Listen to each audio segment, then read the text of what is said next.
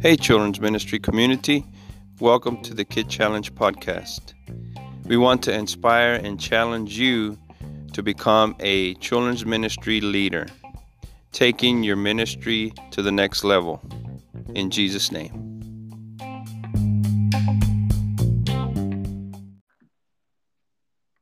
Praise the Lord. Welcome to the Kid Challenge podcast. And we have a special treat for everybody. We have with us today a special guest, and we're going to introduce him here in a minute. And we're so humbled to have him on the podcast. And he is a fellow children's evangelist, and he's a kids pastor. He's become a friend. And so we had Brother David Moore here for, I think, maybe one or two times of refreshings. We've seen a bunch of kids get the Holy Ghost, a bunch of them baptized in Jesus' name. And we just appreciate our brother for taking his evening to join us here on the podcast. What's up, Brother David? Hello, Brother Alvarez. How you doing? Doing excellent. Thank you for coming on today. You're in Beaumont, Texas, and you're the Kids View pastor there, and you're a pretty awesome children's evangelist as well. So you're a man of many hats. And so thank you for being on the podcast. We wanted to just pick your brains about object lessons because we know you're the object lesson guy. And so you want to greet everybody, and then I can get to a question or two maybe? Come on in. Awesome.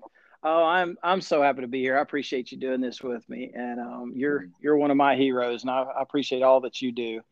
And so, yeah, I'm in Beaumont and been here for 13 years, I believe. So I've been traveling a lot before then, and so I've been here for the last 13 years. Still travel quite a bit, but love doing the kids stuff. So yeah, I'm a kids pastor for the last 3 years, I believe, here. And so when I took over, we had 8 kids, and I think last count we've been averaging around 40. So Wow. God's blessing. Amen. It's been good. And you're in the process of developing and finishing up an object lesson book that's coming out soon. We'll talk about that here some more, but I'm going to pick your brain here about some object lessons. And I know you said you can pick up anything and teach it like Jesus, just hands-on and apt to teach, ready to teach anything. Yes, I love doing object lessons. So that's like one of my favorite things. We're here, bro. Oh, there you are. I lost you. There we are. So what approach do you take to these object lessons that you create, bro? What's your approach to this? So I believe object lessons are critical. Object lessons, number one, are Children's Ministry Magazine said years ago, and this was what really got me kicking with object lessons, is Children's Ministry Magazine said years ago, if you're not teaching object lessons, they're not learning. We live in such a visual culture that's become more and more prevalent than ever before. Everything is built around the visual. Even with Facebook and social media, it's gotten to a point to where if you write content in just words, it kind of gets seen, but if you put graphics or more graphics or video, it gets more seen because we become such a visual. And most time we think we stand up in front of first graders and give a kindergarten lecture that they're going to be really engaged. But I think the object lessons help engage them more than even with the storytelling abilities. It just helps connect us to our kids. Matter of fact, if you look up speeches, it's moved into other generations with teenagers and adults. If you look up speeches, they'll say start with something funny, start with a story or an object. And they're teaching a lot right now about public speaking using objects to engage with the audience. And something else a lot of people don't talk about with object lessons is we hear a lot of discussion about science or God. And I never understood why those separations started happening, because I believe science is a perfect layout of understanding the functionality and how God operates. For example, one of my favorite object lessons to teach on that is photosynthesis. Here's how photosynthesis works. You have the sun in the sky, sun rays beat down on a leaf, on a plant. That plant also has roots that pull minerals from the ground. When that light and the minerals from the ground meet inside that plant, it creates a substance that feeds that plant. That right there is preaching. When you have revelation and understanding from God, and you pull from your everyday life like the dirt, and when that meets in the middle with that revelation, that's what feeds our soul. That's what feeds our spirit. And I believe situations like that show exactly how God functions. And if we can teach our kids that no matter what they look at, no matter what they're facing, no matter what's in their life, they can actually look and see how God is operating in everything around them. That's where the Bible says, the heavens declares wonders. You can look at anything and see the splendor of God because he functions in everything. He has created science and everything around us to show how incredible he is and how he functions and how he operates. So I think that's a kind of a secondary level of teaching our kids object lessons shows no matter what you have, God can work in it. Wow. Amen. I know it just whenever you're observing an object lesson, it just kind of leaves something in your mind. One of the guys has just joined the children's ministry here. He remembers us doing some type of surgery on somebody. It was a real comical deal where we were having surgery on his heart. We were taking stuff out of his heart, whatever. Oh, yeah. But that stayed in his mind as a young person. And observing this object lesson, and now that he's involved, he said, that's just been etched in my mind. What you guys did, I can still see that person laying down and you guys taking and doing what you did. But object lessons are very memorable to a Yes. kid, and they'll always remember you doing something crazy like that. So why is it?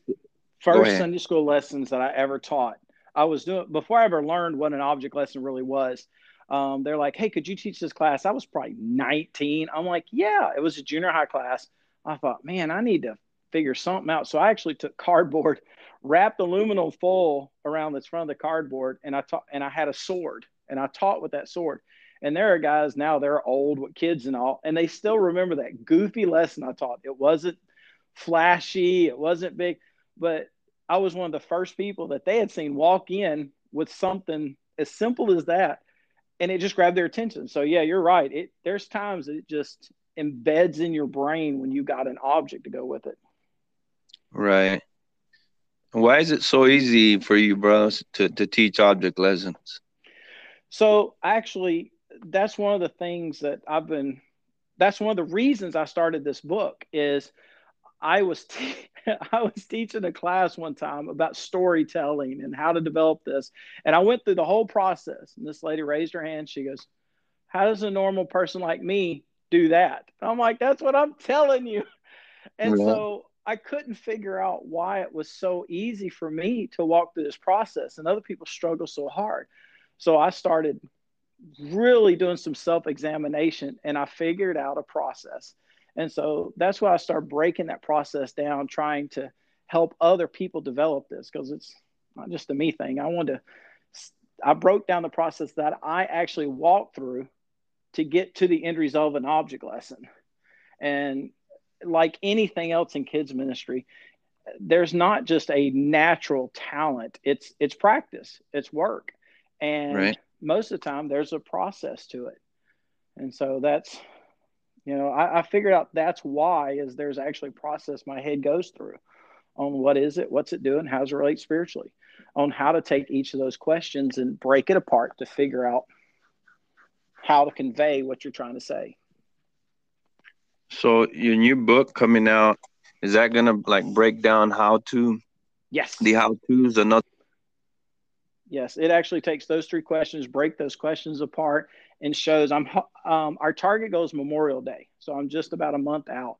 And I posted on my website, Real Life with David. I did that because ministry is about real life.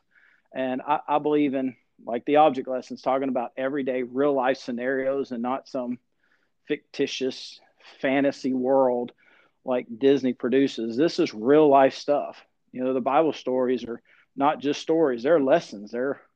They actually happened. And so I put on there a form that you can fill out to kind of keep updated on when the book and the process of the book. So if you want to be on the mailing list, you can do that at reallifewithdavid.com. Yeah, I'm pretty excited about this book. I've been teaching this in seminars for quite some time, and I figure it's time to kind of get the word out. So I'm excited about publishing this. I figured my first book should be about object lessons because I'm a big fan of object lessons. When I preach to youth and adults, I still use object lessons, some type of visual.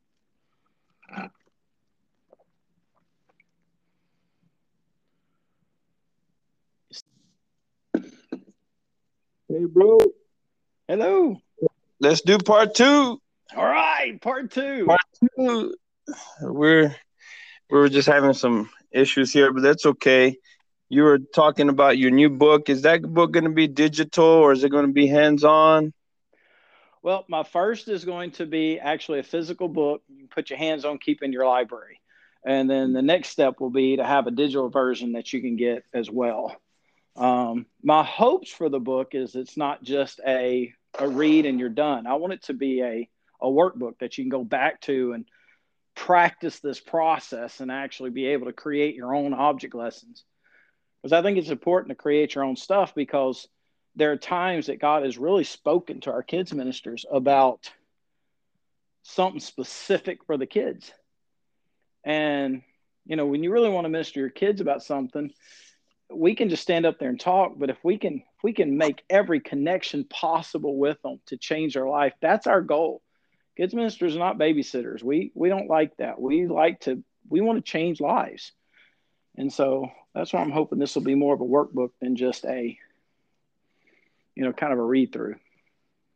Right. That's my goal. Application, how they can apply, I guess, the strategy to get object lessons going and yes, become a pro at it. Mm-hmm. One other question: you're a children's evangelist, children's pastor, but you do a lot of traveling. Of course, you mentioned your website, but you do teacher training, Holy Ghost rallies, camps. Tell us, maybe been everywhere. I've been doing the children's ministry for about 25 years. So yeah, I've done everything from camps to small churches to big churches to everything. I love home missions. Love to work with home missions. But yes, I love to do kids crusades. Whenever I step into a kids crusade, and I just did something up in Dallas area, and I went back the next year, and they were talking about how one of the kids that had prayed through. It was really cool because we had this 11-year-old, I guess it was, that had gotten the altar, prayed through, and the dad was shocked. He's never showed any interest in church. They've been going to church their whole life, but he was just kind of nonchalant about it. Well, she tells me a year later, since that day, he made up his mind. He was like, okay, I'm ready to do this. She said, you could see the look on his face just changed. And he's been working with the youth. I mean, over the last year or two, he's been working with the sound system. He's been doing all kinds of stuff. So that for me is it's very motivational, seeing that, you step in, give the kids an opportunity, help the church, motivate them. But probably even more than that, I love to do the training. So I'm excited about this. I love to do the training. And because I thought, if I can walk in, teach some adults, train some people, and I leave, because I'm only there for a few days, and my information can stay there and help them build their children's ministry, that's a much farther reach. So I love to do teacher training. I love to train and teach people. You do online training as well. You, if you can't travel there, you're happy to help somebody online. I actually have a couple of new things that I'm introducing over the last year. Is one, I'm doing some online seminars here real soon. Actually, you and I are going to team up and do some of that too. And then kidsministrytraining.com, we're introducing that. And I actually do personal coaching for churches who each month I can actually work with the children's crew. The goal is for a church to commit to a year, so that every month I work with their children's staff. and do coaching. I've worked with some churches like this where this month we deal with an issue, next month help them through that issue. I had one guy I was coaching, and he had a girl that was helping in kids' church, but she had a hard time getting in there. She was involved in church. She was doing all these different things. He said, I don't want to walk up to her and be like, you got to go away. He said, because, she was so kind and willing to do, but she wasn't really doing anything because she was so late getting in there because of other responsibilities. He said, she's been doing pictures for the church and stuff. I said, why don't you make her your official photographer? And he kind of laughed. I said, what does she do for a living? He goes, she's a photographer. I'm like, well, there you go.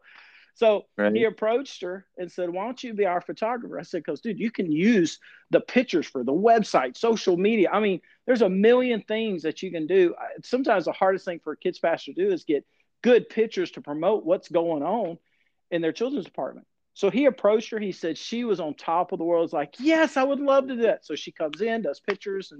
And so being able to help with the odd things we teach a lot about basic structure, but there's not a lot of people teaching about how to handle the oddities that come up. And that's what I want to do. I want to help somebody as they grow throughout their children's ministry every month to build that children's ministry department. Like I said, I like to do the training.